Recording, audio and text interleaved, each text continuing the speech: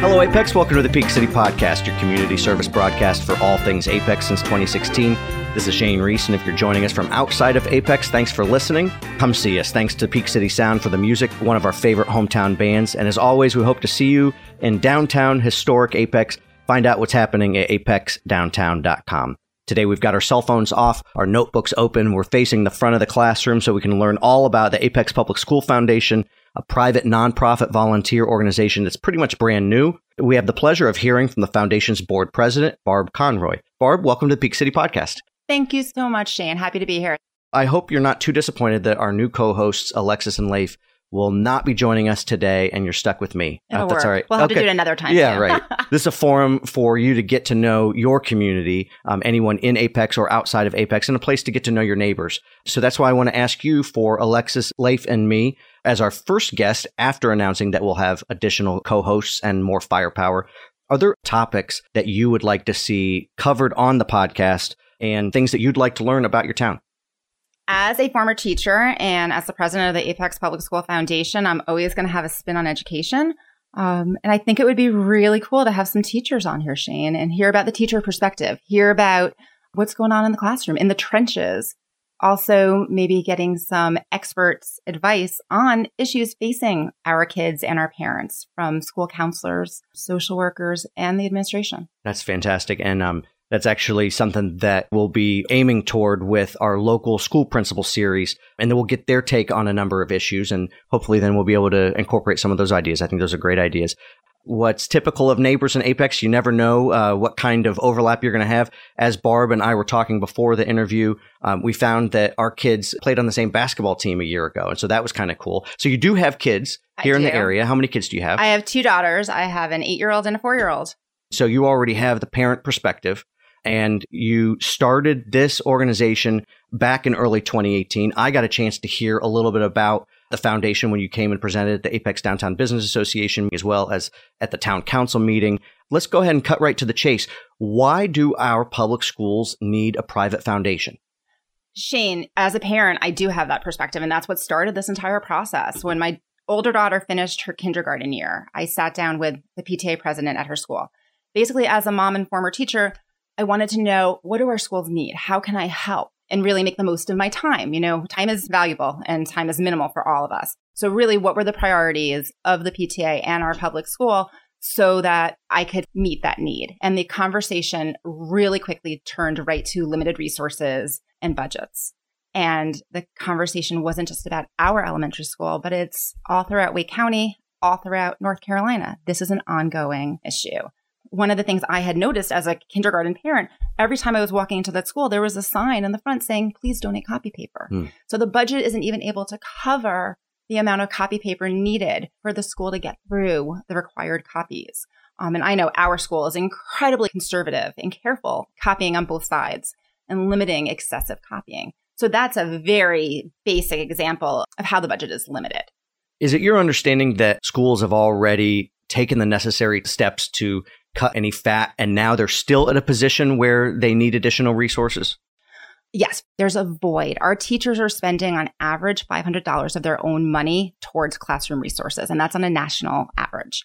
Our teachers are constantly asking parents to send in supplies, everyday basic supplies on top of what parents are sending in at the beginning of the school year for the school year supplies. There is a need for basic supplies, but there also is a need for beyond that, for the innovative, for the creative, for the collaborative education to be taking place. So not just to meet needs, but also maybe offer additional opportunities. Yes, definitely. To offer additional opportunities, because we know all of our kids learn differently. And when your resources are limited, the creativity becomes limited. The teacher's ability to meet those needs of different learners. You've got learners who are visual. You have learners who are auditory. You have learners who are kinesthetic. You have learners who are going to be artistic. There's so many learning styles. For a teacher to meet all those learning styles when they are being presented with limited resources, it's challenging. Our teachers do a phenomenal job. It is not their job to fund their teaching. Right. No other field has that. No other field is told, you want to do that great program? That's awesome. But you need to bring in your own money to do that. It doesn't work that way. The teaching profession's in a different position. If a third grade teacher wants to teach more about volcanoes, they shouldn't have to go out and set up a GoFundMe. Exactly. And the curriculum is set. The teachers are pretty much told what they need to teach. It's the how to teach it and how to engage their learners and to engage students in a way that learning is meaningful and memorable and they're able to scaffold and build upon it. And again, our teachers with the limited resources they have are amazing because this is what teachers do. Teachers are so resilient and they take minimal and they build beautiful things. We really want to give them more opportunities to build even more without the stress of funding and writing donors choose grants. Yeah. So you headed up this and now you have a board of directors along with a group of advisors. Those are experts, I presume. And actually one of your board of directors is our former police captain, Jacques Gilbert, who actually got famous on this podcast, in case you were wondering. Awesome. Go, Captain Gilbert. So the question is now that you have a collective group with the same mission and vision, who will fund this foundation and how will you go about raising the money? Got it. So we were incorporated in the state of North Carolina in 2018, and we received our nonprofit status from the IRS in the fall of 2018. So as you said earlier, we are a young startup nonprofit. But considering that we started this process in the summer of 2017, the last 18 months have been an awesome journey and a learning curve. And we've really built momentum because there's a void. There's no denying that this is a void, not only in Apex, but throughout Wake County and the state. So as you said, we have a board of directors as well as an advisory committee. The advisory committee consists of some of our local principals as well as our area superintendent. The board consists of people with incredible experience in our community, incredible experience within education, as well as in business. So we are being guided well. Fundraising. Fundraising is a top priority because in order to provide these services, we need to create and maintain a fund for these schools.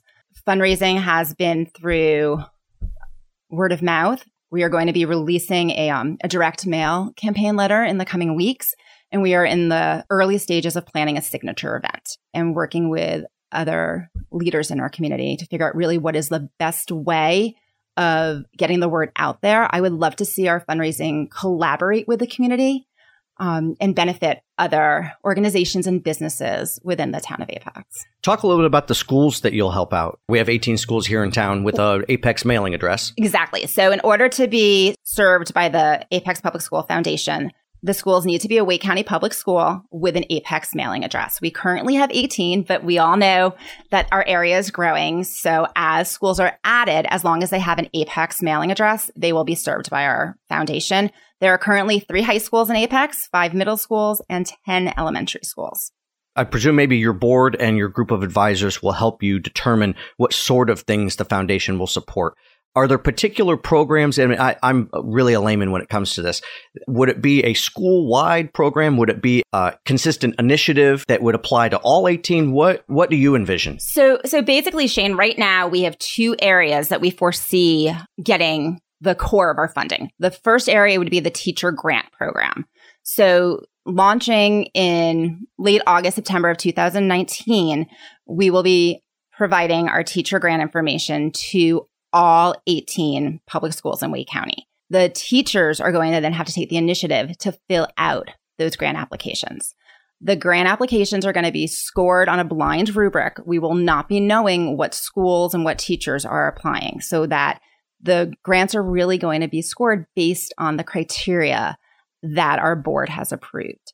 We are going to be looking at grants that really are promoting innovation and creativity, looking at collaboration. Not just a collaboration maybe within a school, but looking at collaboration across schools, across disciplines, and from school to community. So those grants that come to us that have a higher level of collaboration, of course, are going to be scored higher than maybe a grant that is just an individual teacher.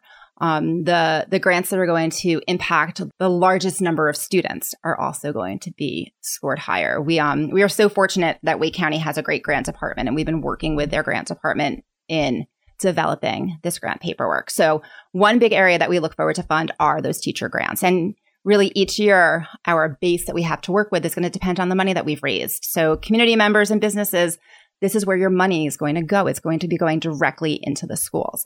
The other area that we're looking forward to fund are programs that are going to be meeting the needs of the schools. We as a board have asked our principals to complete a needs assessment. We've been in touch through the area superintendent with all 18 principals, and that has been an incredible learning experience, really, to see what do our schools need. Again, we know there's a void. We know they need things. We know they need money, but to see what the schools need. And that actually brings me to my next question, which is from a investment philosophy perspective. Before this interview, I was thinking about between high school and college and developing a study strategy. And I was determining whether it was best to, start with small tasks and finish with the heavy lift, or knock out the big project and take care of the quicker assignments. I imagine that there are different ways of looking at this, and maybe even your board is determining. So how do you describe the vision that drives how the Apex Public School Foundation can go about being efficient and effective when selecting projects? That's $1 million question, Shane. I think what we can hopefully do as a foundation is provide support to our schools, our teachers, and most importantly, our students. Our driving force on a regular basis is every single child enrolled in a school with an Apex address is our goal. Right. Our goal is to make sure that they are getting the education that they deserve, and that is going to help them take steps towards the future that they deserve as well.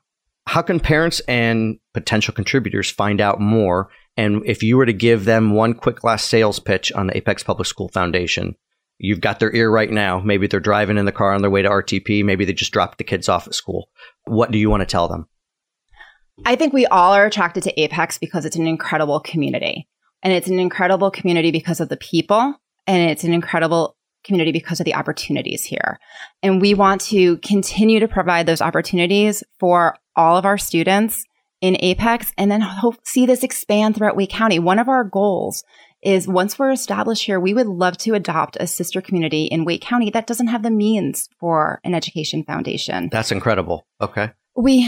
I don't live in Apex, Shane. I live in Cary. But my children are slated for now to go to Apex. Right. And again, I recognize that there was a void when this all began, that we needed to do something more for our schools.